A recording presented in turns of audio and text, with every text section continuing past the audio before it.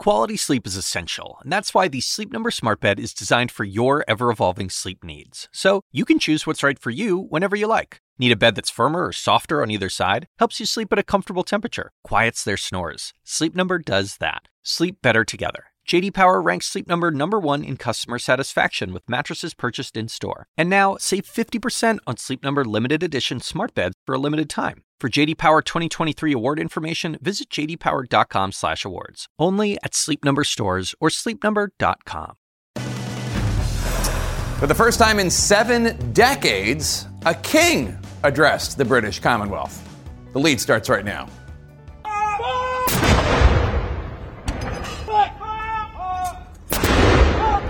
Honoring the Queen.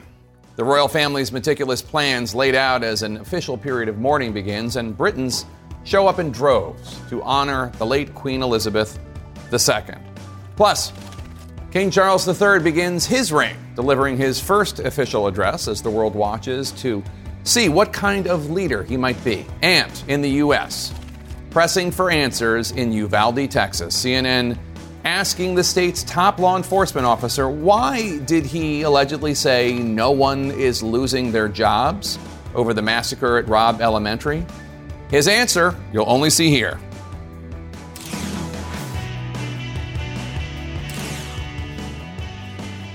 Welcome to The Lead. I'm Jake Tapper. We start today with our world lead and the first full day on the job for King Charles III as the world mourns the death of his mother, Britain's longest reigning monarch. This afternoon, King Charles addressed the nation and the world for the first time since Queen Elizabeth's passing. As the Queen herself did with such unswerving devotion, I too now solemnly pledge myself, throughout the remaining time God grants me, to uphold the constitutional principles at the heart of our nation. That address was followed by a ceremony of remembrance at St. Paul's Cathedral, where the new British national anthem, God Save the King, was officially sung.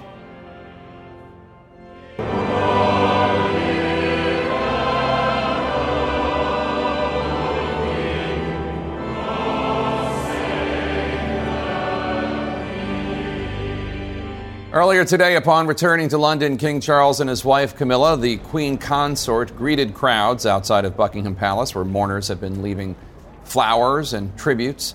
And the King met with the brand new British Prime Minister, Liz Truss, where the King was overheard saying that he had been dreading the death of his mother, the Queen.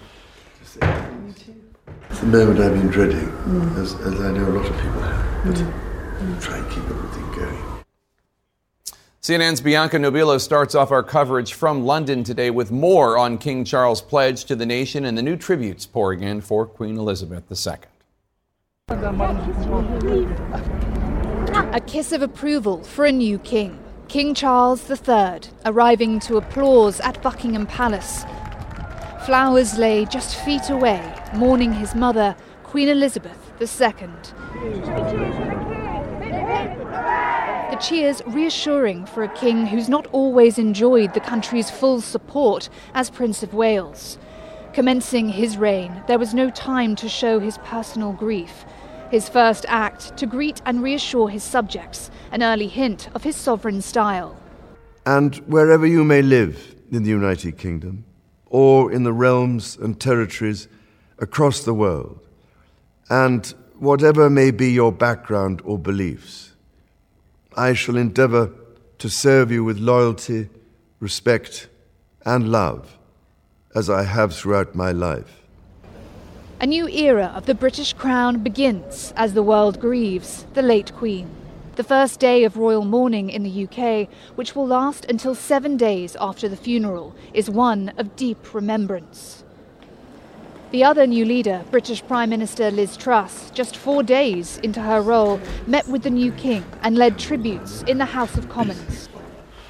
Her late Majesty, Queen Elizabeth II, was one of the greatest leaders the world has ever known.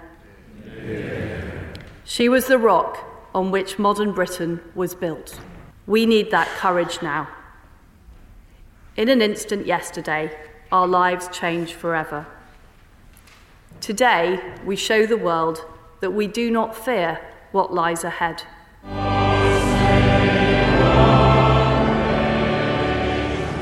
Truss also attended the first service for the British public at St Paul's Cathedral in London. Members of the royal family are back in England to prepare for King Charles III's accession ceremony on Saturday. The burden is heavy. King Charles III faces rising republicanism, the task of consolidating the monarchy in the modern age and carving his own identity in the long shadow of his much beloved mother. Jake, I'm here outside St Paul's Cathedral, where earlier thousands of members of the public joined together to remember and say prayers for the late Queen Elizabeth II. And I spoke to those who attended the service, and they had come from as far as Argentina, Italy, America, Australia. They happened to be in the country. It was first come, first serve, and they wanted to be a part of that historic moment. So that's how the day ended. The day began with tributes in the Houses of Parliament, led by the Prime Minister, the opposition leader, and former Prime Ministers like Boris Johnson. And for once, all of them sung from the same hymn sheet. They were magnanimous, they were open-hearted, they were revealing of their own emotions. Boris Johnson even spoke about being brought to tears at the mere thought of the Queen passing away. And Jake, there simply is not another figure that could have the global reach that I saw at St Paul's and have the ability to unite the Houses of Parliament other than the late Queen Elizabeth II. She is simply monarchic lightning in a bottle.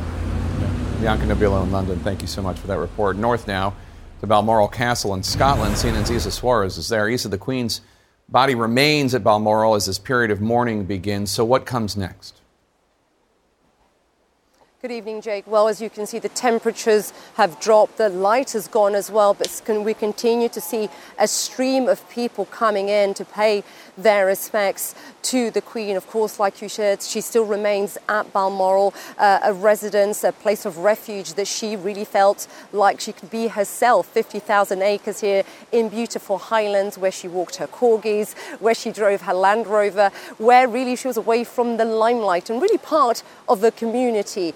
But behind, of course, inside that residence at Balmoral, it's also family grieving. A family lost their mother and lost them, and also a matriarch. I think it's so important to mention. We know that inside still is Prince Andrew, Prince Edward and Princess Anne.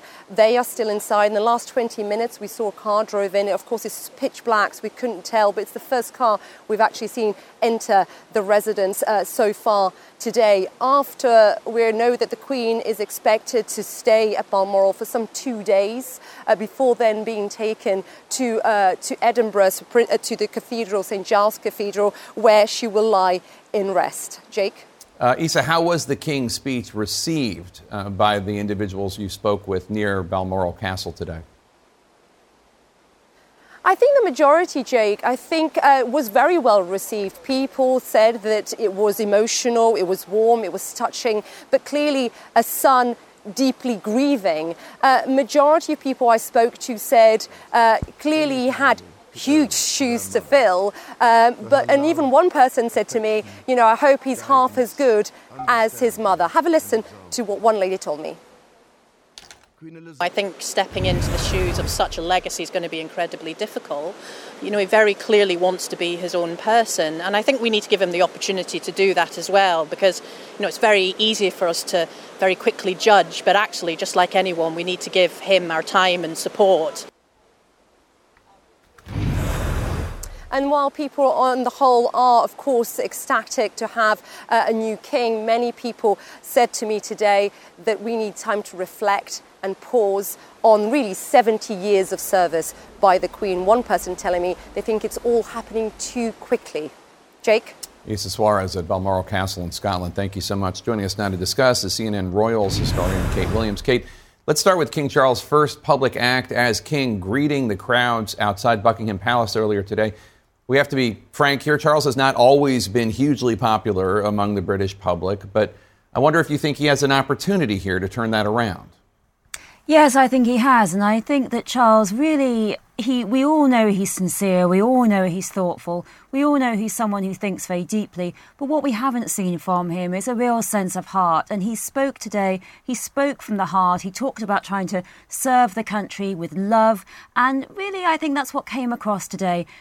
A lady just reached out and sort of grabbed him and kissed him, and Charles really seemed very, very, very in for that. And I think that this is really going to win people over. That if Charles doesn't seem stiff upper lip, if he seems someone who's there to, share grief and share this moment with the people, that's going to be really important. So I do think that his focus today in that very good, very significant speech, in which he very much said he wanted to continue his mother's legacy of service, of devotion, of love, of respect, and really called to mind her warmth, talked about her brilliant ability to see the best in people. That, I think, was coming out today, that he too is seeing the best in people, being warm. And I don't think being warm, as you say, Jake, was something he's found very easy, but clearly he's getting in touch with it here. And I think that's because he's so touched by the outpouring of support and sympathy and all the love for his mother. I think he really has found it very touching and very comforting in these difficult times. King Charles also reflected in his speech on how much the Commonwealth has changed during his mother's 70-year reign. Take a listen.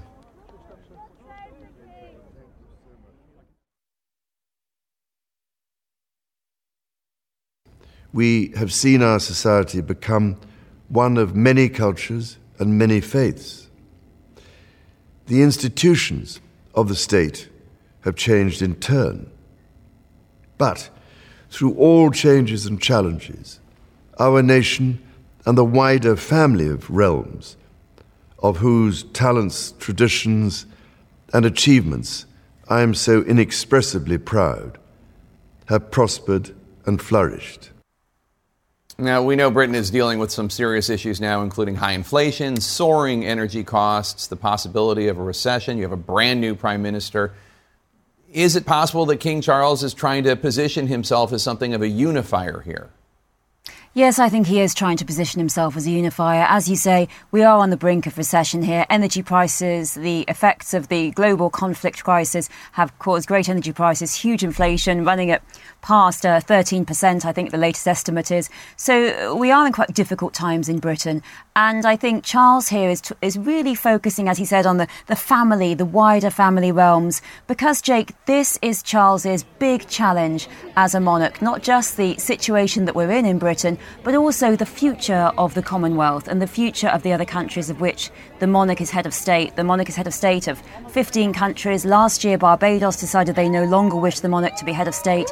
We've heard Australia say the same, Jamaica, Antigua, Belize. There's been generally, I think, and they all said that once the Queen was no longer here, these were discussions they would really accelerate. And I think in the next few years, we'll see many countries no longer have the monarch as head of state. And I think the Commonwealth, at 54 nations, 2.1 billion people, so important to the Queen, her real abiding legacy, I think that's going to change, because to many members of the Commonwealth, it was a sense of unity, but to them, many of them feel it's founded in the oppression of empire, the exploitation of empire, and there are other countries they wish to ally with, not Britain, but other countries across the world. So we will see, I think, the Commonwealth fragment, and I think that Charles will be head of very fewer countries than his mother was, and that is his big challenge, to oversee that transition in a really way that celebrates independence. Yeah, let's talk about that, because there has been some criticism in the last couple of days, not specifically of the Queen, but the Queen as a figurehead for the UK and imperialism, colonialism. The South African opposition party, the Economic Freedom Fighters, put out a statement that said in part, quote, "We do not mourn the death of Elizabeth because to us her death is a reminder of a very tragic period in this country and Africa's history. During her 70-year reign as Queen, she never once acknowledged the atrocities that her family inflicted on Native people that Britain invaded across the world," unquote. How should Charles go about addressing this, do you think? William and Kate made a visit to the Caribbean, and this was not a successful royal visit. Many people felt that it was colonial in tone and look. They travelled in a sort of back of a large car, and it looked very colonial, and they didn't apologise for slavery. And also there's been a scandal more recently in Britain where those who came over from Jamaica post-war to rebuild the country, and the children who came over with them, just tiny children who thought they were British citizens, suddenly Caribbean. 2011, 2012, the British government tried to deport them. This is called the Windrush scandal. That caused a lot of anger across the Caribbean, that people who always thought of themselves as British suddenly were being deported. And I think really this should have been acknowledged during the visit. So what we are going to see, I think, is Charles really having to discuss this question of slavery, of perhaps reparations, and also of the suffering that countries have been through, this great exploitation under empire. Kate Williams, thank you so much. Appreciate it. Just in, Britain's ambassador to the U.S. just greeted well-wishers outside the British Embassy here in Washington, D.C. She is now, at this moment, headed here to this studio, and I will speak with her in our next hour. Plus, CNN catching up with a woman who dared to kiss the new king as he greeted the crowds in London today. We're also standing by for significant court filings as a deadline approaches, and the U.S. Justice Department and Trump lawyers clash over those documents seized at Mar-a-Lago. Stay with us.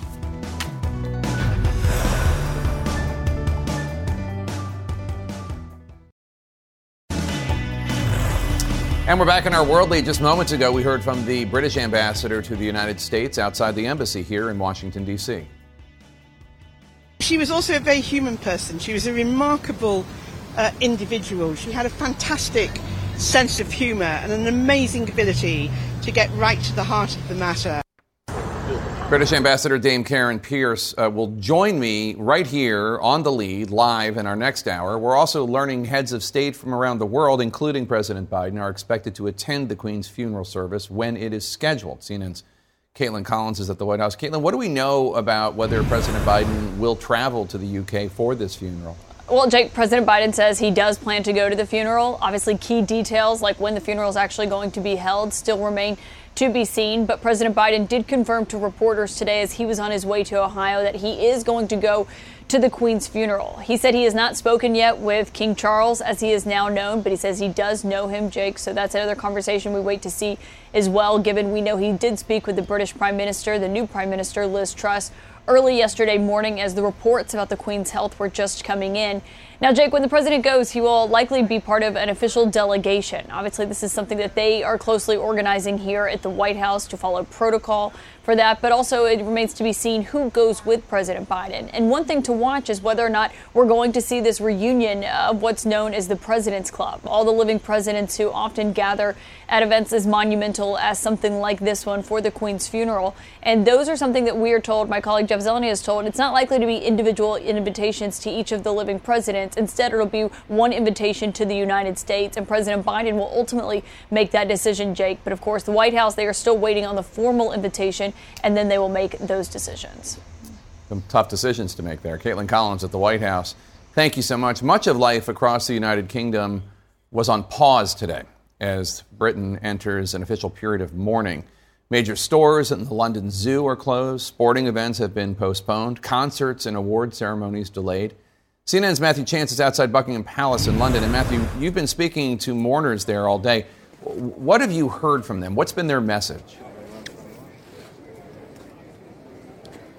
Yeah, it's incredible. In fact, you join me now, Jake, right at the gates of Buckingham Palace. You can see the palace lit up in the background. And then there is this, sea of bouquets of flowers that have been laid by the thousands upon thousands of people that are thronging these gates to pay their respects. There's of course, grief at the loss of this sort of iconic figure. There's sadness as well. But the overwhelming sentiment being expressed here is one of gratitude. It was a day of grief. For these mourners, the first without their beloved Queen. A sea of flowers lined Buckingham Palace, a symbol of Elizabeth II's strongest legacy, the affection and respect she inspired in people's hearts. She's just been a part of our life for all of our lives, apart from anyone that was born before her. So she's just been that constant strength and a rock, really, throughout any bad times throughout our lives. For most here, Queen Elizabeth was the only monarch they've ever known. Some even comparing her death to losing a member of their own family. Well, you can see there is this enormous outpouring of grief, sadness, I think overwhelmingly respect from people in Britain towards Queen Elizabeth now that she's passed. People at the gates of Buckingham Palace here, it's actually thronging with thousands of people. They're coming to lay flowers as they're sort of stacking them up outside the gates of Buckingham Palace, and laying messages as well, like this one here. It says, addressed to the Queen, obviously, thank you for all you've done for the people of the world. May you rest in peace.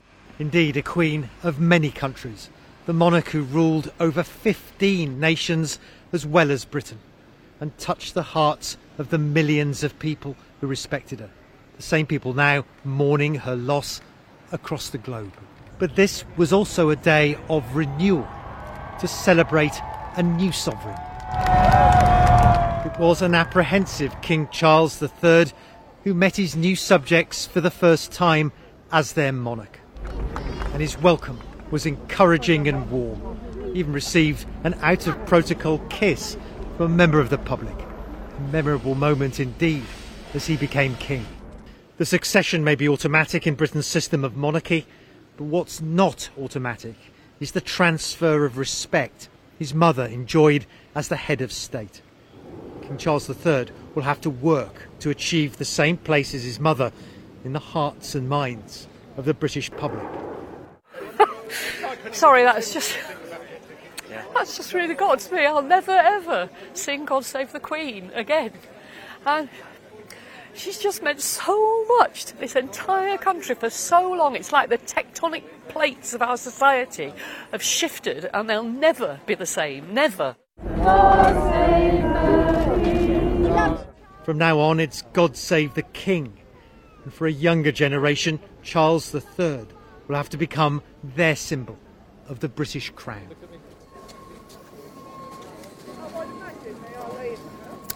Well, Jake, there you have it. A lot of people still right here outside the gates of Buckingham Palace, laying some of their flowers, paying their respects. Let me give you a quick overview of some of the messages.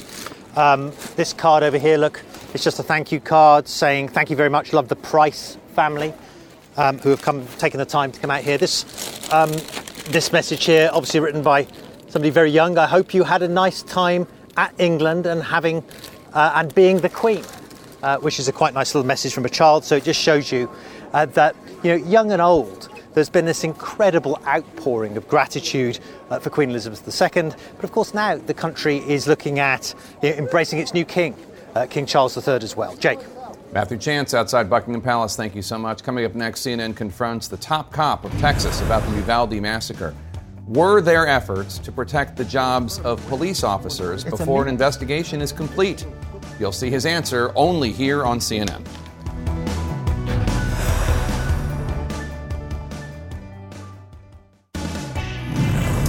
In our national lead, a CNN exclusive for you now. The leader of Texas's top law enforcement agency privately told law enforcement officers last month that, quote, no one is losing their jobs, unquote. That in reference to the inept, some say cowardly response, or lack thereof, to the Uvalde school massacre in which 19 children and 2 teachers were murdered.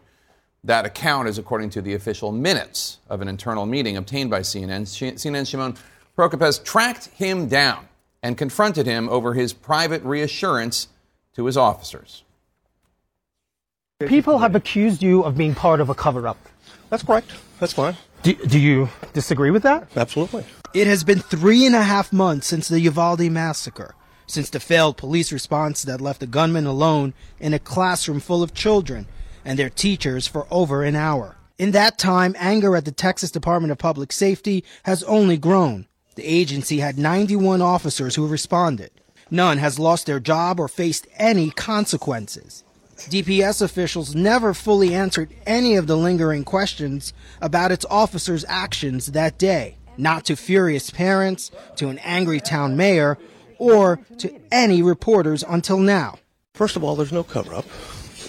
And the bottom line is, as soon as we can, we'll release everything. But it needs to be done, sir. The families are starving for information. It'll be done when the district attorney says so. This week, 2 DPS officers were suspended with pay and referred for formal investigation by the Inspector General. The department said 3 others will also be investigated. CNN tracked down DPS Director Stephen McCraw after obtaining minutes from an internal meeting held in August. These minutes seem to paint a very different picture than the pledge of full accountability the DPS chief has given publicly. And, oh, by the way, the minutes quote him, no one is losing their jobs. Quite the contrary, all leaders in Region 3 did what they were supposed to do and have stepped up to meet the moment. And you said no one is losing their jobs. No, I didn't say that. You're denying that you said that. I'm denying that I said that. You're denying that you said that no one is losing their jobs. Victor Escalon is not losing his job. Just Victor Escalon. Yeah. Victor Escalon is the DPS Regional Director for South Texas. He can be seen in the hallway at Robb Elementary and in the days after he repeatedly helped deliver incorrect information to the media. Before this, McCraw has not given any extensive interviews since the May 24 atrocity. He became a public face of the law enforcement response in the days after. First, at a table with Texas Governor Greg Abbott, when the efforts of officers were praised. Law enforcement was there. They did engage immediately. Then, at a later news conference when he admitted to the police failure. For the benefit of hindsight, where I'm sitting now, of course it was not the right decision. And in Texas Senate testimony when he called the operation a, quote, abject failure. I don't care if you have flip-flops and wearing Bermuda shorts. It doesn't matter. You go in. McCraw's comments put him in the middle of a vastly changing narrative that left him and his department open to criticism by the Uvalde mayor, victims' families, and local politicians. I think it's important. I can't think of any more important thing. And that's why people think there's a cover-up, because no one is talking about what happened. When we get the ability to talk to them, and I'll go by line by line in terms of what trooper did what, okay? But not just what trooper, what DPS officer. We'll be entirely transparent. The public will have it. They'll have excruciating details in terms of what we did, when we did it, and those gaps. And like I said, what we're not going to do is we're not going to give anybody an opportunity to undermine the criminal investigation. Now, McCraw says he'll resign if his agency was shown to have culpability for the botched response. Hey, I'll be the first to resign, okay? I'll be gladly resign. I'll tender my resignation to the governor, okay? If I think there's any culpability on the Department of Public Safety, period, okay? But we're going to hold our officers accountable. No one gets a pass, but every officer is going to be held accountable. And Jake, the statements in those leaked minutes, of course, are raising concerns now with family members. We are just getting this statement in from a representative for the family members, several of the family members, who said that they are, quote, disheartened and angry to hear that Texas DPS Chief McCraw believes that his officers, quote, stepped up to the moment. They say that the referral of only 5 officers to the Texas IG is a slap in the face to our families. We have been calling for transparency and accountability since day one, and the DPS chief's leaked statement does nothing to instill in us that trust will happen. And the other thing, Jake, of course, the families, they want to meet with him. They want to meet with this chief so that they can get some information. He told me he will at some point meet with them. We'll see if he keeps his word. But I do think it would go a long way for many of these families if they could hear from him directly, Jake. All right, Shimon Prokupecz in Uvalde, Texas. Thanks so much. Appreciate it. Great reporting. We're expecting to see court filings soon from the Justice Department and lawyers for Donald Trump. How might this impact the Mar-a-Lago documents case? That's next.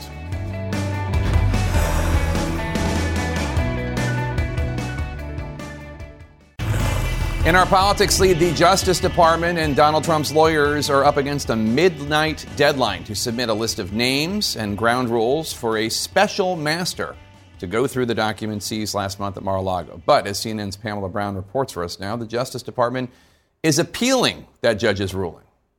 The Justice Department is fighting to keep its criminal investigation and a damage assessment into highly classified documents found at Mar-a-Lago to continue uninterrupted. They want the injunction to stop so that they can continue their investigation and their criminal action, potential criminal action against Donald Trump. Justice Department lawyers are urging the Trump-appointed judge, who ordered a third party to review what was seized from Trump's Florida estate, to reconsider temporarily blocking the FBI from accessing those documents. She says, hey, these documents are so dangerous, we're going to allow the intelligence community to do a damage assessment. But FBI, DOJ, you can't look at them. But the Director of National Intelligence, Avril Haines, says the judge's ruling actually put the brakes on the intel community's assessment of any damage to national security. She stopped investigating the potential fallout from missing top-secret papers until this is sorted out in court.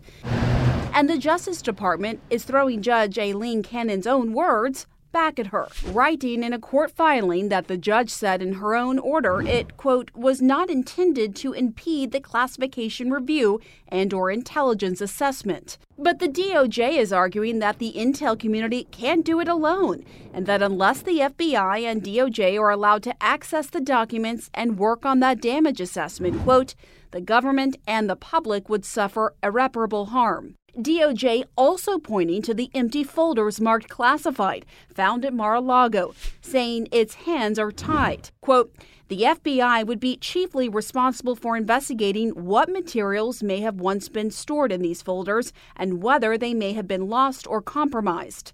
Justice Department lawyers are warning Judge Cannon they are, quote, likely to succeed on the merits if they appeal to the 11th Circuit, which they will do by next Thursday if she doesn't allow their investigation to go forward. If DOJ appeals eventually, it will be overturned. I hope they expedite it, but it could take several months to get that straightened out.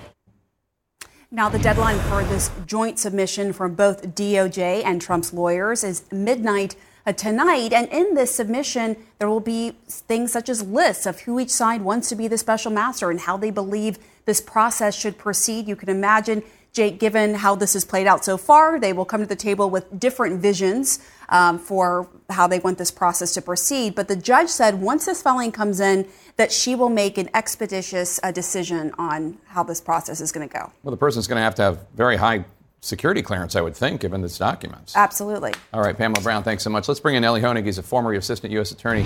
Elie, what do you expect from tonight's filing from the Trump folks? Can the Justice Department and Trump's legal team possibly agree on names for one of them to be special master? Well, Jake, we'll see one of two scenarios tonight. It's possible that the parties come to the judge and say, we were just unable to agree on anything or of anything of substance, and therefore the judge is going to have to do what judges do all the time, which is decide between competing positions between the parties. There also is a possibility, however, that they reach a middle ground. DOJ sort of laid this out yesterday in their motion for a stay and a motion for a pause, essentially, where DOJ basically said, of the 11,000 documents that were seized at Mar-a-Lago, the ones we care about most are the 100 or so classified documents. And Judge, if you let us use those documents, then we'll likely be okay with the special master going through the other 10,900 or so documents. That strikes me as the best possibility for some sort of compromise. If this ends up in a full-out legal fight, what are the Justice Department's chances of winning? And do you think that's what's going to happen?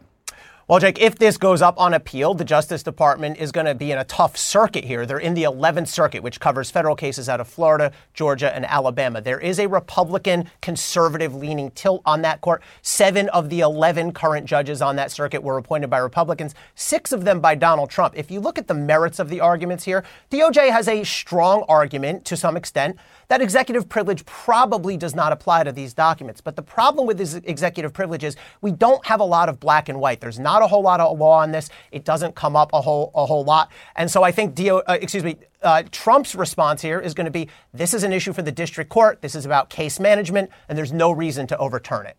Elie, on this show a few weeks ago, you predicted that Trump had a reasonable chance of this judge granting his request for a special master. And I noted that a bunch of MSNBC legal commentators attacked you. Have they apologized at all? Have they acknowledged that they were wrong and you were right? No, Jake, I mean, I have thick skin. You sort of grow that as a prosecutor. Look, if you strip out the politics and look at this thing objectively, and we had this story right as it broke, and if you understand how real district courts, trial courts work, to me it seemed like Donald Trump's request was not unreasonable, was not unprecedented, and that he had a reasonable chance to succeed. That's what's happened now. There's more to come on the appeal, but we're trying to call it right down the middle here, Jake, and that's all I ever aim to do. I guess some legal commentators have a difficult time stripping out the politics. Elie Honig, thanks so much. Appreciate it. Jake. New gains for Ukraine and soldiers staking their claim in territory once held by Russia. Up next, the show of force that has impressed even U.S. officials. Stay with us.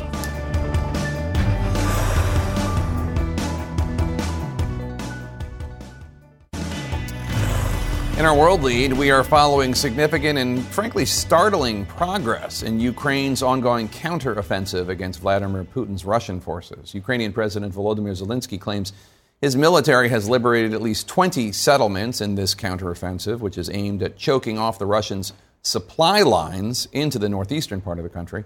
We're seeing pictures showing Ukrainian troops holding their flag in front of a sign showing they're on the outskirts of Kupiansk. And another, a Ukrainian flag flies atop a flagpole while Ukrainian soldiers stand on a Russian flag that's just been hauled down. U.S. officials are taking notice. We've all been impressed by what we've seen. Their willingness to stand up to a much larger, much stronger force and be effective in their efforts. Even as they're making progress, they're bearing real costs. This is likely to go on for some significant period of time. That is the Secretary of Defense and the Secretary of State. CNN's Sam Kiley is in Zaporizhia, Ukraine. Tell us more about this counteroffensive. Are these Ukrainian gains really significant? They are significant, Jake. What we've seen is this southern counteroffensive that you and I have talked about over the last week or 10 days. And then just in the last 3 or 4 days, a sudden escalation in the pre-existing counteroffensive in the north, in Kharkiv province. Now, this is critical because it is in the north and the east where the Ukrainian forces had been under the most pressure. That is where there was a very serious concentration of Russian forces. This counterattack has been very, very swift. President Zelensky talking there about 20 or 30 settlements being liberated. We've heard from our own military sources that number could be more than double that. They're talking about having captured some 500 square kilometers in about 2 days. So significant advances, which are significant because they sever, or they potentially can sever the supply lines from Russia proper down towards the front line, down to the city of Izium. And that is a crucial city. It lies on the main east-west road from Kharkiv to Kramatorsk. You'll recall Kramatorsk is in that salient, getting absolutely hammered there in the east. And if the Ukrainians can break that supply line, can push the Russians back from there, they have a real chance of breaking the dynamic that is supporting the whole Russian effort. They have a real chance in the north, and now is also in the south, of setting the Russians back in a significant way that they couldn't really recover from, potentially, Jake. And Sam, obviously you're in Zaporizhia, Ukraine, right near the nuclear power plant. What's the latest there on that story? Well, the IAEA, the nuclear watchdog that has 2 monitors on the ground now at that nuclear power station, has joined the Ukrainian government officials in saying that the danger is that nuclear power station may have to be shut down. And that is because it's now more than 36 hours since it has lost power going into the nuclear power station. That is power from a traditional power station to drive the cooling systems. That means that if those cooling systems break down, in other words, the diesel generators that are running them at the moment run out of gas or break down, there's a risk of a meltdown. And that is something that is clearly catastrophic, something close to Fukushima or Chernobyl. So there is a deep danger there, Jake. All right, Sam Kiley in Ukraine for us. Thank you so much. Today, Britain's now King Charles named his oldest son, William, the new Prince of Wales. What this means for the succession to the throne, including Harry and Meghan's kids. Stay with us.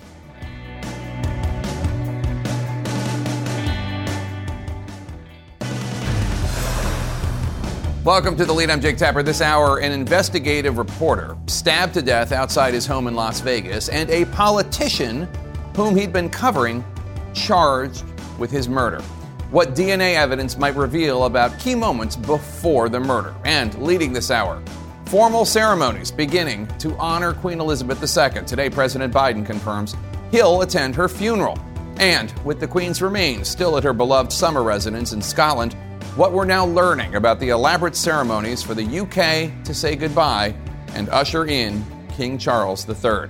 CNN's royal correspondent Max Foster is in London for us, covering the first of dozens of events marking the Queen's remarkable legacy, including today's address to the world from the new king.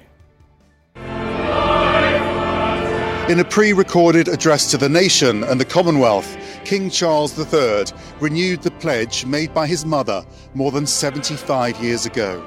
Speaking for the first time as sovereign, Charles reached out to all religions and creeds. He paid a glowing tribute to wife Camilla and bestowed his former title, Prince of Wales, on his son William, making Kate the Princess of Wales. He expressed his love for Harry and Meghan. Most powerfully, and holding back tears, he addressed his mother directly. To my darling Mama, as you begin your last great journey to join my dear late Papa, I want simply to say this. Thank you. Thank you for your love and devotion to our family and to the family of nations you have served so diligently all these years. May flights of angels sing thee to thy rest. Throughout the day on Friday, bells tolled, flags lowered, and guns saluted, paying respects to the life and the legacy of Queen Elizabeth II. The UK's newly appointed Prime Minister, Liz Truss, offered newly anointed King Charles the support of an unusually quiet and sombre Parliament. The crown endures, our nation endures, and in that spirit, I say, God save the King.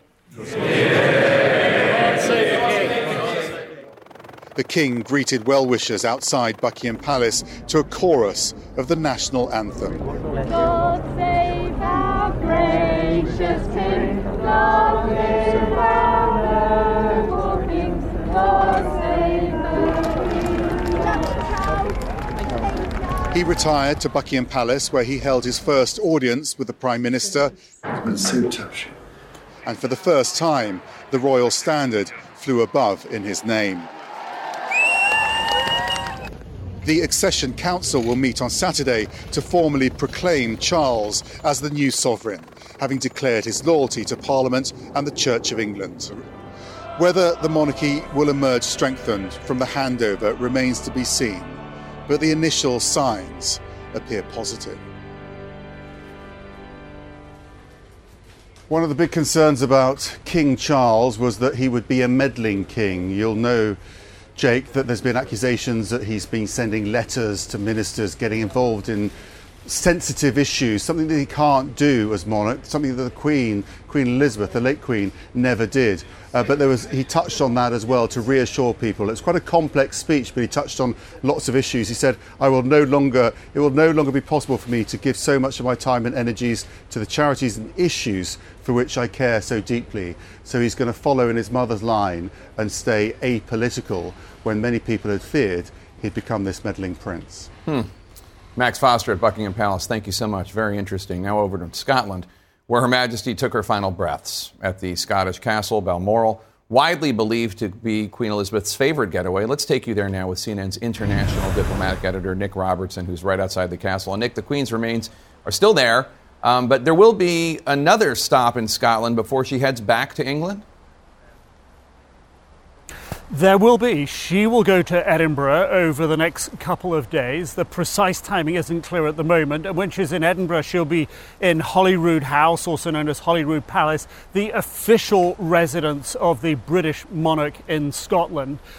She will rest there. Her body will rest there for a day or so. Then she'll go to St Giles Cathedral, where there'll be a service, a memorial service for her, attended by royals and other dignitaries, and only after a couple of days in Edinburgh will she actually then travel down to London, where she's expected to lie in state. And as King Charles indicated earlier on today, in a little over a week's time there will be a funeral. And of course this was a place that she found comfort, that she enjoyed. The Queen had many large estates, Windsor, Sandringham, but it was here at Balmoral that she had the raw and rugged beauty of the Scottish countryside, enjoyed the walks, enjoyed driving the Land Rover, enjoyed the country pursuits, stalking, fishing. The River Dee, you can hear behind me just now, was once one of the great salmon rivers of Scotland.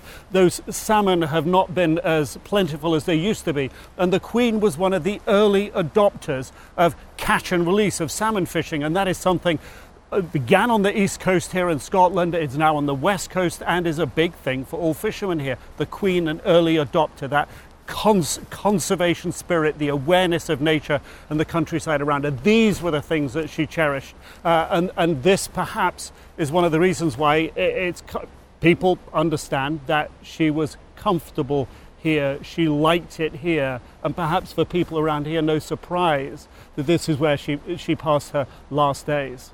All right, Nick Robertson in Scotland, thank you so much. Let's bring in the British ambassador to the United States. We're honored to have with us in the studio Dame Karen Pierce. Thank you so much for being here. It's good to see you again. I'm sorry that it's under these circumstances. Our deepest condolences to you and the people of the UK. So you were just greeting mourners who had come to the embassy in Washington, D.C., right on Massachusetts Avenue with your big statue of Winston Churchill outside. Right. What did the mourners have to say? Were they American? Were they British? What did they tell you? Most of them were American. A couple were British. They came because they said they felt it was a momentous moment.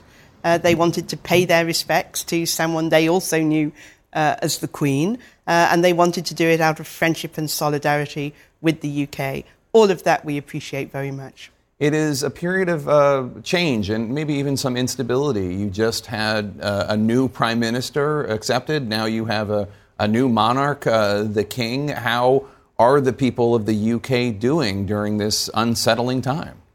I think it may be unprecedented to have a new monarch and a new prime minister in the same week. Yeah. But I also think it very important that one of the Queen's last official acts was to receive the new Prime Minister. Absolutely. And if you like, establish the new Prime Minister. I think that's continuity. Your broadcast earlier referred to the speech that King Charles gave today. I think if you read that speech, if you listen to it, what it is a new statesman coming to the throne with a different persona than he had as Prince of Wales, and pledging to continue the Queen's legacy of service, of duty to the British people and the Commonwealth. So I think in that sense, they are determined, and rightly so in my view, to reassure people of the trend of Britain. We learned today that President Biden does intend to go to the funeral. I can't even imagine the size and pageantry of this funeral. There truly has been no one like Queen Elizabeth in the last century or so, reigning for 70 years, knowing more than a dozen U.S. presidents, something like 15 prime ministers, 7 popes, etc. What will it mean to the people of the UK for President Biden, perhaps other former U.S. presidents to come? People will be very honoured to see President Biden and other world leaders. We do expect a large number of world leaders. There are Commonwealth leaders as well. Of course, the Queen was very proud of how the Commonwealth had developed, very proud that now King Charles will take over as head of the Commonwealth. President Biden did us the honour of coming to the embassy yesterday to sign the condolence book. That has been greatly appreciated back in the UK. So people will look forward to welcoming him, even as they know it's a sad occasion. A lot of critics of the UK and the monarchy have seized upon this moment to criticize both the Queen and the UK's past. A Harvard professor who specializes on the British Empire wrote this in the New York Times, quote, "The Queen helped obscure a bloody history of decolonization whose proportions and legacies have yet to be adequately acknowledged."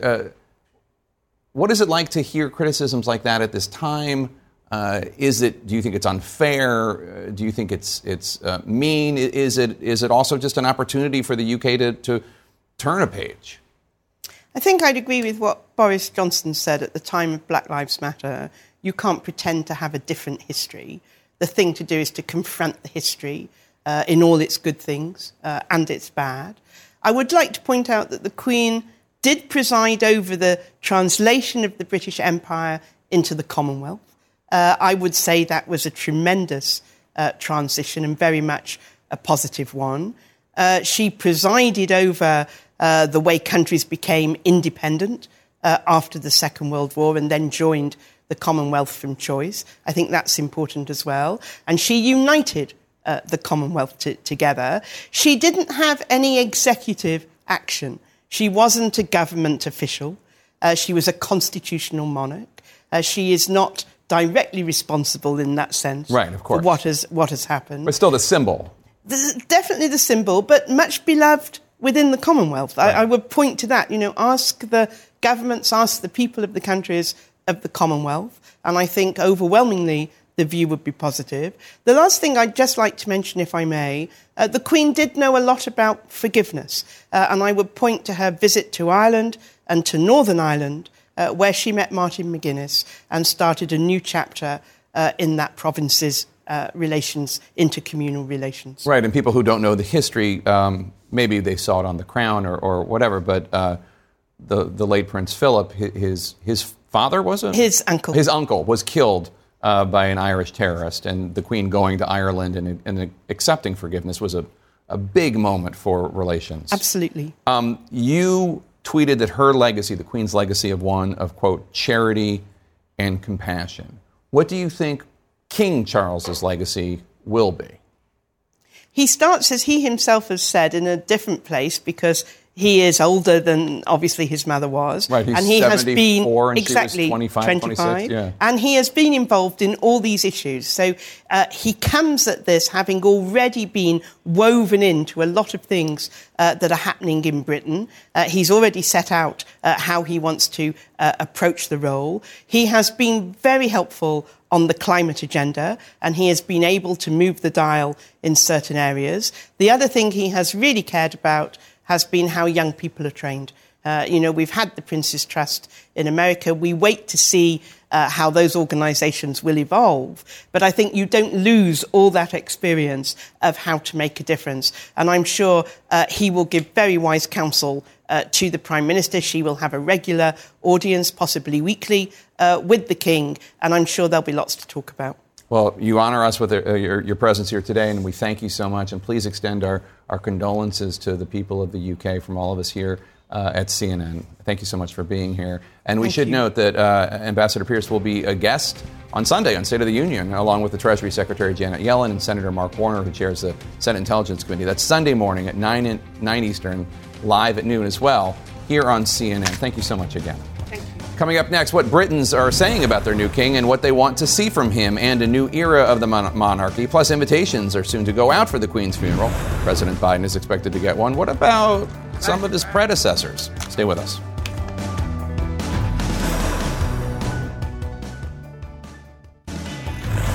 A touching tribute to Queen Elizabeth's remarkable life by Sir Elton John, knighted by Her Majesty in 1998, a year after his friend Princess Diana's tragic death.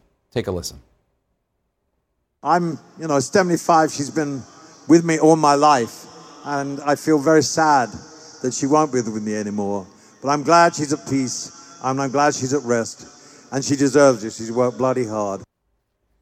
Let's bring in CNN's Scott McLean. He's outside Windsor Castle. Scott, how is the British public that you've been encountering out there, how are they feeling on King Charles's first full day as king? Hey, Jake, I think that the thought of King Charles is finally starting to sink in amongst people, although they are under no illusions about just how big the shoes are that he is trying to fill. He also brings his share of challenges as well. He is not as popular as his mother was, not as popular as his son Prince William either, and he also brings to the role some baggage. There's everything that happened with Princess Diana, there's the fact that he's been more politically outspoken than his mother, and there's more recent controversies like the one that bubbled up this summer where he accepted a £1 million donation through his charitable foundation from the family of Osama bin Laden. But if you ask people here, they say they're willing to put all of that in the past, and they say that Charles will be a good king if you give him time. Here's some of the things that I heard from people earlier today. I would rather that the Queen was still alive, but other than that, I think he'll make a very good king. Charles, well, I would have preferred William actually to be the king, but it is what it is. Why do you prefer Will? Yeah, I think he's more suitable for the job. But if I had to choose between the two, I would have gone for William. Well, that would be hard for him to rein his thoughts in, I think, because he's quite outspoken about things, and always has been. I think we need to get behind him, give him a chance to be the king that he can be, and look forward, not look back. It's after 10 o'clock here, and people are still showing up to pay their respects to Queen Elizabeth II.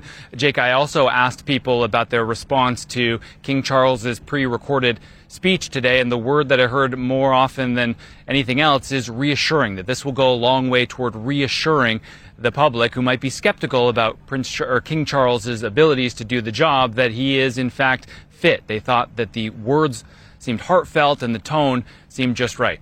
Jake? All right, Scott McLean at Windsor Castle for us. Thank you so much. Coming up next, a humanitarian crisis on an unimaginable scale, one that the whole world needs to see, and we will show it to you.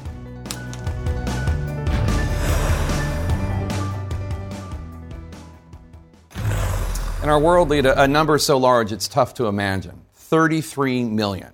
33 million people suffering from the flooding disaster in Pakistan. And while the rain has thankfully stopped, the floodwaters that have accumulated, well, they have nowhere to go. Main roads, now turned into swollen rivers, make it nearly impossible for aid to get to those who need it most desperately. CNN's Clarissa Ward reports from one of the hardest hit provinces in southeast Pakistan. The rains have stopped in Sindh province, but the waters are not subsiding. The city of Siwan had been something of a sanctuary for some of the more than 6 million people displaced by the floods in this region. Now the main highway has become a waterway. Smaller roads into the city are choked with traffic. So you can see there's just a steady stream of vehicles pouring into this area. These are all people who are desperately trying to escape their villages, which are now completely submerged underwater. Pakistan is responsible for less than 1% of the world's emissions, but it is paying a stiff price for global warming. Heavy monsoon rains and melting glaciers have left nearly a third of this country underwater, wiping out villages like Seta. When the floods hit, residents carried whatever they could save to a narrow strip of land by the roadside. So this is how you're living now? Inam Seto has been living in a makeshift shelter for over a week. There's no gas to cook what little food they have left. Outside aid has yet to arrive, and the prospects of returning home anytime soon are dim. It's very painful to see, but where can we go, he says. This is my ancestral village. A few miles down the road, locals are racing to stay ahead of the relentless waters. The government left them sand to make sandbags, but little other assistance, overstretched by the unprecedented scale of the crisis. So just so I understand, you are building up these dikes to try to stop that water from completely destroying your village. There's too much water coming in, Imran Utto tells us, and we're afraid of it. He's showing how deep it is. Can you see how deep that is? One man plunges into the floodwater to show how high the waters are. The flooding here has now reached its cruelest phase.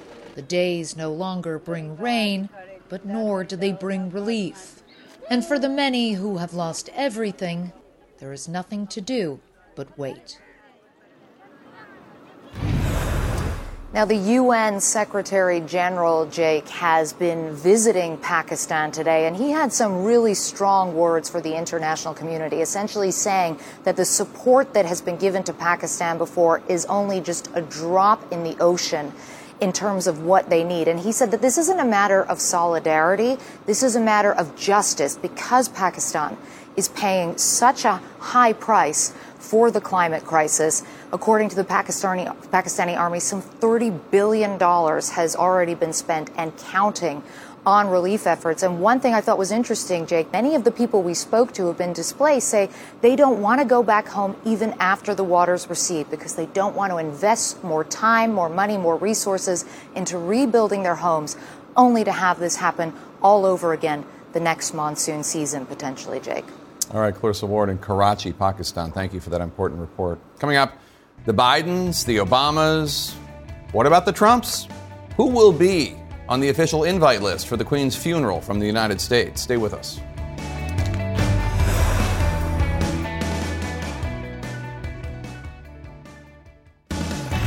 In our politics lead, just 60 days to go until the midterms, and President Biden is slamming Republicans who have taken credit for projects made possible by the $1.2 billion bipartisan infrastructure law that those Republicans voted against. There are a lot more Republicans taking credit for that bill than we actually voted for it. I see them out there, and now we're going to build this new bridge here. We're all for it. And by the way, this new road, and we're going to have an internet that's going to be all the way. I love them, man. They ain't got no shame. Today, President Biden traveled to the key battleground state of Ohio to tout another bipartisan achievement. CNN's Caitlin Collins is live for us at the White House. Caitlin, before Biden's visit, Congressman Tim Ryan, a Democrat running for Senate in Ohio, he made some interesting remarks about whether President Biden should run for re-election.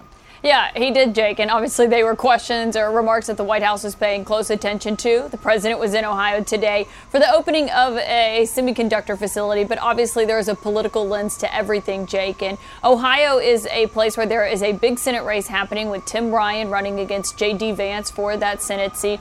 This is a race, of course, in a state where Trump won handily in the last two elections, so it was seen as a pretty tough battle for Democrats, and so you've seen Tim Ryan kind of distancing himself, not just from his party, but also from President Biden. He did not appear with him at an event in Ohio several months ago. He was there with President Biden today, but it was a comment that he made before President Biden arrived in Ohio that caught everyone's attention, where he was asked if he believed that President Biden should run for re-election.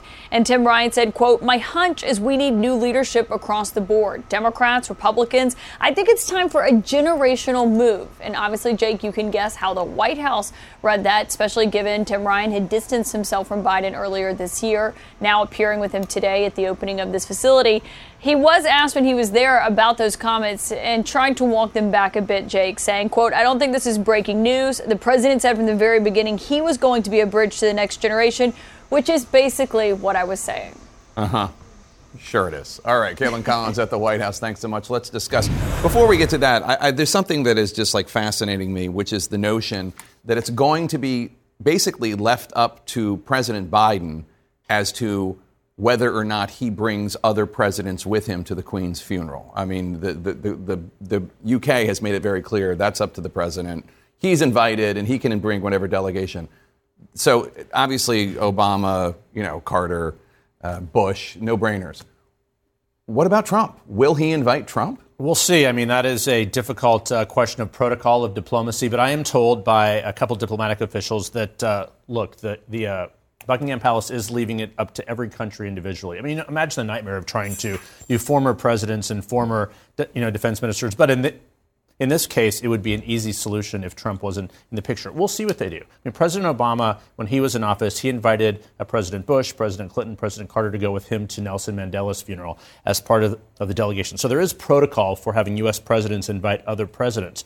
Who knows? Maybe in the spirit of forgiving and giving, President Biden will invite Donald Trump on the Air Force One. I doubt that'll happen, but I do expect some type of a bipartisan delegation. But look, they are leaving it to the White House, we're told. The White House is saying we're not going to say anything about this until the palace makes funeral arrangements. But by Monday, they're going to have to figure this out because the funeral time will be announced tomorrow. See, I think, Yasmin, that the clever move is to invite him. Yes. And then see if he goes. And see if he goes. I don't think former President Trump would want to be subordinate on Air Force One, and I think probably he prefers his own plane anyway. What do you think? I think that's probably true. I think, like Jeff said, it's a really tricky situation for the president. I mean, President Trump still has not acknowledged that President Biden is the rightful president. Right. So, that's a problem. So while there's precedent for inviting, presidents from both parties, this is quite a different situation. And these two are likely, more than likely to face each other in a few months. I don't know that would matter so much if the President Trump hadn't insisted that he won the 2020 election and continued to insist and kind of want to die on that hill. But this is a President Biden believes in protocol and following precedent. So he might end up inviting President Trump and leave it up to him. Speaking of dying on the hill, I mean, this is also a former president who incited an insurrection in which people lost their lives on Capitol Hill. Agreed. I still think Biden might invite him and probably will. But, Jake, there's no way Trump goes. There's no way. Because why? Not at all. He wouldn't want to sit on Air Force One with a bunch of other former presidents. As you said, he'd rather fly his own plane. Sure. He doesn't want to be there with a big crowd. Well, if you were advising President Biden, what would you tell him to do? Send him the invitation at the very last minute, the day he's boarding Air Force One. Oh, the plane took off already. Right, okay. Yasmin, let me talk about President Biden in Ohio today touting legislative achievements at an event attended by Congressman Tim Ryan, who suggested the president step aside for 2024, although he's now walking that back. Awkward, what do you think? I think the White House was probably happy that Tim Ryan decided to show up at this event at all, given that they weren't sure and Tim Ryan hadn't showed up to previous events. A lot of these Senate and House candidates have wanted to distance themselves from President Biden, so it was probably a show of good faith that he showed up. And of course, it's a good thing. They're opening a manufacturing plant in Ohio. But I think, this Tim Ryan's comments today highlight, one of the challenges that Democrats are going to face in the next couple of months, which is they're going to keep getting asked this question of whether President Biden should run for re-election. The president has signaled he probably will run and intends to run. But his approval rating is coming back up. It's still not great. So I think a lot of Democrats are trying to sort of strike this balance of they don't want to distance themselves entirely, but they also don't want to be too tethered to him. Yeah, but the climate's changing. You're right. Tim Ryan wouldn't have gone anywhere near Biden 3 or 4 months ago. Biden's on a roll. He's in a much better position now heading into these midterms. So I think you're going to see Democrats starting to warm up to him. You agree with that? Oh, absolutely. I agree with that. I mean, between what's happening with Trump and all these investigations, with some of these achievements that we talk about from, the Inflation Reduction Act and him continuing to campaign on things that we have been able to get done with a slim majority in the House and the Senate. And then, with the Dobbs decision, people are paying attention to what's happening to abortion rights, student loan forgiveness, that's going to actually engage young supporters. So I think Democrats, and particularly President Biden, you're going to see him campaigning a lot more, and some Senate Democrats or candidates, they're going to actually embrace some of what the party is leading with. Now, I will say, I think in some states you have to be a little bit careful. These states aren't easy to get around, and so we saw that in Wisconsin, where Mandela Barnes, a friend of mine who was probably going to win that election, he had to actually go talk to voters as Biden was in the state, which is a strategy, right? You want as many surrogates out there talking to as many voters as possible. So you're going to see these candidates embracing President Biden and this cabinet and the DNC, and so it should be interesting. We see this dance every midterm election, every president coming in. Look, the reality is you're going to be labeled a Democrat. You get the downside for Biden coming in, so why not get the upside for being there? And look, this was an announcement in Ohio of a lot of jobs coming in. So for Tim Ryan, if he's going to, this is part of his narrative. Like he's not, it fits with his brand. We've seen a lot of Democrats like Mandela Barnes, say, "Oh, he's too busy." That works a couple times, but the reality is you're labeled a Democrat, so you might as well get the plus from that. Perhaps a picture with Air Force One or the president, as well as the downside, which obviously comes with being, in the president's party. Explain to me the Mandela Barnes calculation, because he's to the left of President Biden. It's not. I mean, Tim Ryan is trying to run to Biden's right. He's trying to run as a centrist. But Mandela Barnes is very progressive. Oh, absolutely he is. And so, he is one that has come out and said that he is supportive of getting rid of the filibuster to protect a lot of critical rights that are up for debate right now. I think Mandela is one of those candidates who is young, he's progressive. He also knows how to not only talk to the progressive base, but he also knows how to talk to rural voters in Wisconsin. I mean, he won lieutenant governor. So he knows how to, kind of like Stacey Abrams, who has a progressive record, but is able to talk in these very swing districts and these places that might have more moderate Democrats. And so the Mandela piece, I think he's a really smart guy. I think he's a great campaigner, and I think he knows exactly what he's doing to have support from moderate party Democrats, as well as the Elizabeth Warrens and the Bernie Sanders of the world. And so hopefully he can build this broader coalition because of what he believes in. I think one of the issues here also, both in Wisconsin and in Ohio, is the relative weakness of the Republican candidates. Yeah. Not that, by the way, neither of them is going to win. I have no idea. But I've seen both states put up much stronger Senate candidates in the past. They're election deniers. I mean, overwhelmingly around the country, Republicans have put up election deniers, which play well in primaries but don't attract people in the general. That's a real problem. Although Ron Johnson has a tendency, of being reelected, despite being down in the polls. Yeah. It happened with Russ Feingold. We saw it in 2010, again in 2016. So even though he's been able to probably thread the needle much more than I've seen anyone else be able to do it, his Washington persona and his home state, Wisconsin persona, and there is sort of a difference in that. So He's down a little bit right now, but I don't know that I'd call him a weak candidate. I mean, he's an incumbent. Relative, I meant. Yeah, we'll see. I mean, we've seen stronger candidates, but again, I wouldn't put money on either race, either candidate. Thanks to one and all. Appreciate it. Have a great weekend to one and all of you. Coming up next, an arrest in that horrific murder of a Las Vegas investigative reporter and the DNA evidence that might be key in learning what happened right before the murder. Stay with us.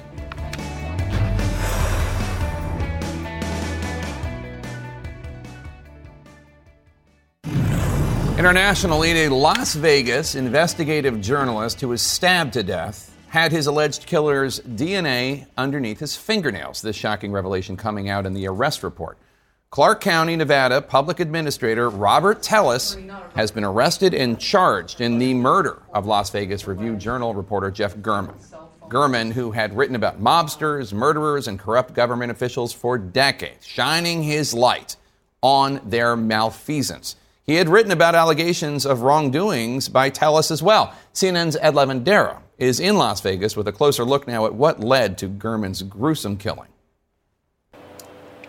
According to court documents, Las Vegas Review-Journal reporter Jeff German had just walked out of his home when investigators allege Clark County Public Administrator Robert Tellis attacked him. German's body was found with approximately 7 sharp force injuries to his body. This is a terrible and jarring homicide. The court documents reveal that German also suffered wounds on his arms and that Tellis's DNA was found on the reporter's hands, suggesting a struggle. The DNA from Mr. Tellis was found on the hands and perhaps under the fingernails of Mr. German. Robert Tellis, the Clark County Public Administrator, has been charged with murder. In May, German published an investigative report about the chaotic working environment under Tellis's leadership.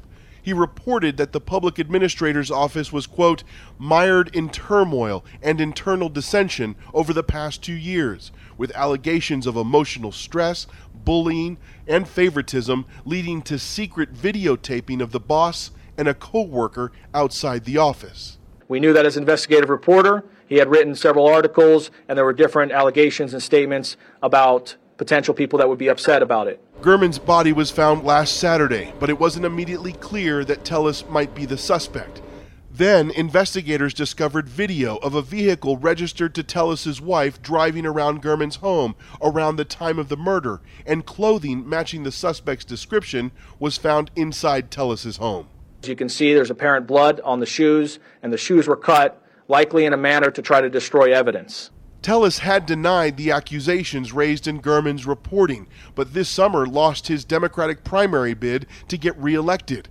German's colleagues at the Las Vegas Journal-Review say they're outraged and helped in the case by identifying on Google Maps a maroon SUV in Tellis's driveway, which matched the description given by authorities.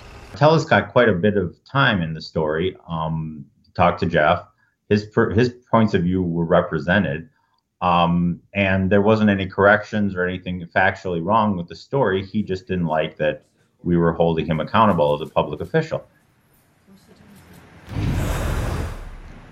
And Jake, we understand that Jeff German was working on a follow-up story related to Robert Tellis's time as the public administrator here in Clark County, Nevada. So exactly what was in that story, we don't know yet, but we do know that Tellis remains in jail where we are told that he will remain there. He's being held without bond, Jake.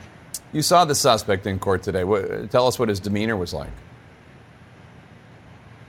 Well, the suspect made an initial appearance yesterday afternoon. That is where the judge told him that he was going to be held without bond, and that's where the prosecutor started laying out some of the details that we've learned about this murder. But throughout the entire time, Tellis was behind a glass-plated window.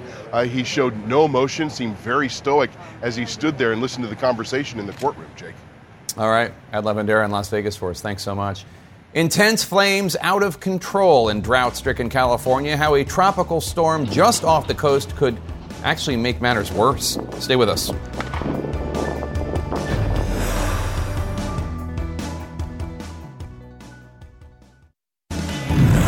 In our Earth Matters series, for 10 straight days, Californians have been asked to limit their energy usage in order for the state to avoid widespread rolling blackouts amid a sweltering heat wave in that state. This is several wildfires are burning out of control. And now a tropical storm that could bring a year's worth of rain, causing dangerous flash floods and strong winds, and might make the fires even worse. Let's bring in CNN's Nick Watt, who's near the Fairview fire in Hemet, California, and Camilla Bernal in Pine Valley, California. Nick, to you first. Is the weather from this tropical storm, is there any way it could help this fire situation? Yeah, Jake, listen, this storm could either be a huge help or a massive problem for the people, for the 2,000 personnel fighting this fire. Why? Well, because the storm is going to bring winds. We are forecast between now and nightfall to have gusts of up to 70 miles an hour. They, of course, will whip the flames, spread it, and make it harder to fight. But if we get a lot of rain from this storm, that would, of course, be a help. 1.5 inches forecast between now and Sunday night. We had a bit of a couple of hours of drizzle this morning, but nothing much to write home about, nothing much that's going to really help. I've got to say, this is the weirdest week of weather in Southern California in the 10 years that I have lived here. We had a team out here on Tuesday. It was 106 degrees. Today, it dropped down to 71 this afternoon. That, of course, is a great help in trying to fight the fire. This, just one of 14 fires in the state right now. 2 dead already, 27,000 acres burned. We will see how the storm impacts. Now, the other curveball here, of course, is if we get too much rain, then that causes a mudslide potential. They have evacuated some houses here. They have closed schools just in case. You know, it is an age-old problem. You get too much water falling in burn scars, that can be devastating. We saw it back in 2018 in Montecito here in California. Mudslides in burn scars killed 23 people. So hopefully this storm will help douse these flames. We will see over the next few hours, and hopefully, fingers crossed, none of those mudslides. Jake? All right, Nick. Camilla, while the rain might help with the wildfires and then the ongoing drought, we certainly hope so, there's this other risk, of course, that it could bring dangerous floods and what we know is a big problem in California, mudslides. Yeah, Jake, the concern here is too much water in a short period of time. And what that causes is the dangerous flooding. The creeks and the rivers, they rise very quickly. And then you have the debris flows from the mountains, especially in those areas that have been impacted by the fire. Here throughout the day, what we've been seeing is the wind and the rain picking up sporadically. I want to show you what some of that wind damage looks like, because there are already crews in the area cleaning up, trying to take care of that debris.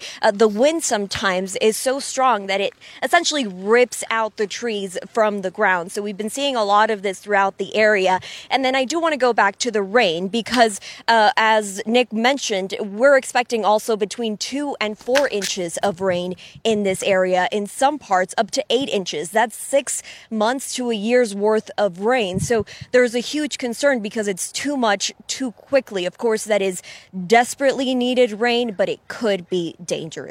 Jake? All right, Camilla Bernal and Nick White in California for us. Thank you so much. In our sports lead, the ongoing generational change in professional tennis will be on full display this evening at the U.S. Open tennis tournament. On one side of the court will be 24-year-old Frances Tiafoe, who smashed his way into everyone's radar and hearts when he beat 22-time Grand Slam champion Rafael Nadal in his way to tonight's semifinals. Tiafoe, the son of immigrants who as a child sometimes had to sleep at the tennis center where his father was a custodian, is the first American to reach a U.S. Open men's semifinal since 2006. And he's the first black American man to make the semis since Arthur Ashe in 1972. Now, Tiafoe is going to face another phenom, rising Spanish star Carlos Alcaraz, who is only 19 years old, but ranked number 4 in the world.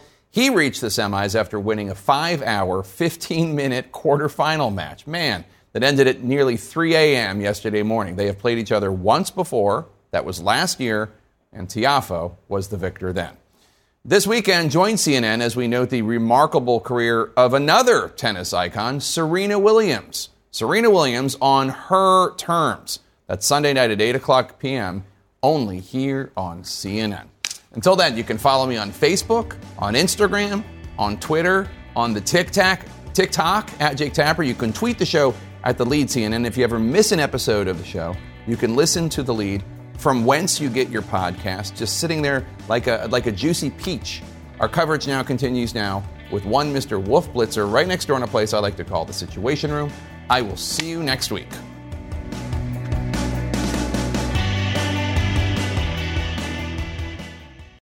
Quality sleep is essential, and that's why the Sleep Number Smart Bed is designed for your ever-evolving sleep needs. So you can choose what's right for you whenever you like. Need a bed that's firmer or softer on either side? Helps you sleep at a comfortable temperature. Quiets their snores. Sleep Number does that. Sleep better together. J.D. Power ranks Sleep Number #1 in customer satisfaction with mattresses purchased in-store. And now, save 50% on Sleep Number Limited Edition Smart Beds for a limited time. For J.D. Power 2023 award information, visit jdpower.com/awards. Only at Sleep Number stores or sleepnumber.com. I'm Dr. Sanjay Gupta, host of the Chasing Life podcast. In honor of our 10th season, we want to hear from you. Leave us a message at 470-396-0832 and tell us how you chase life. It could be used on an upcoming episode.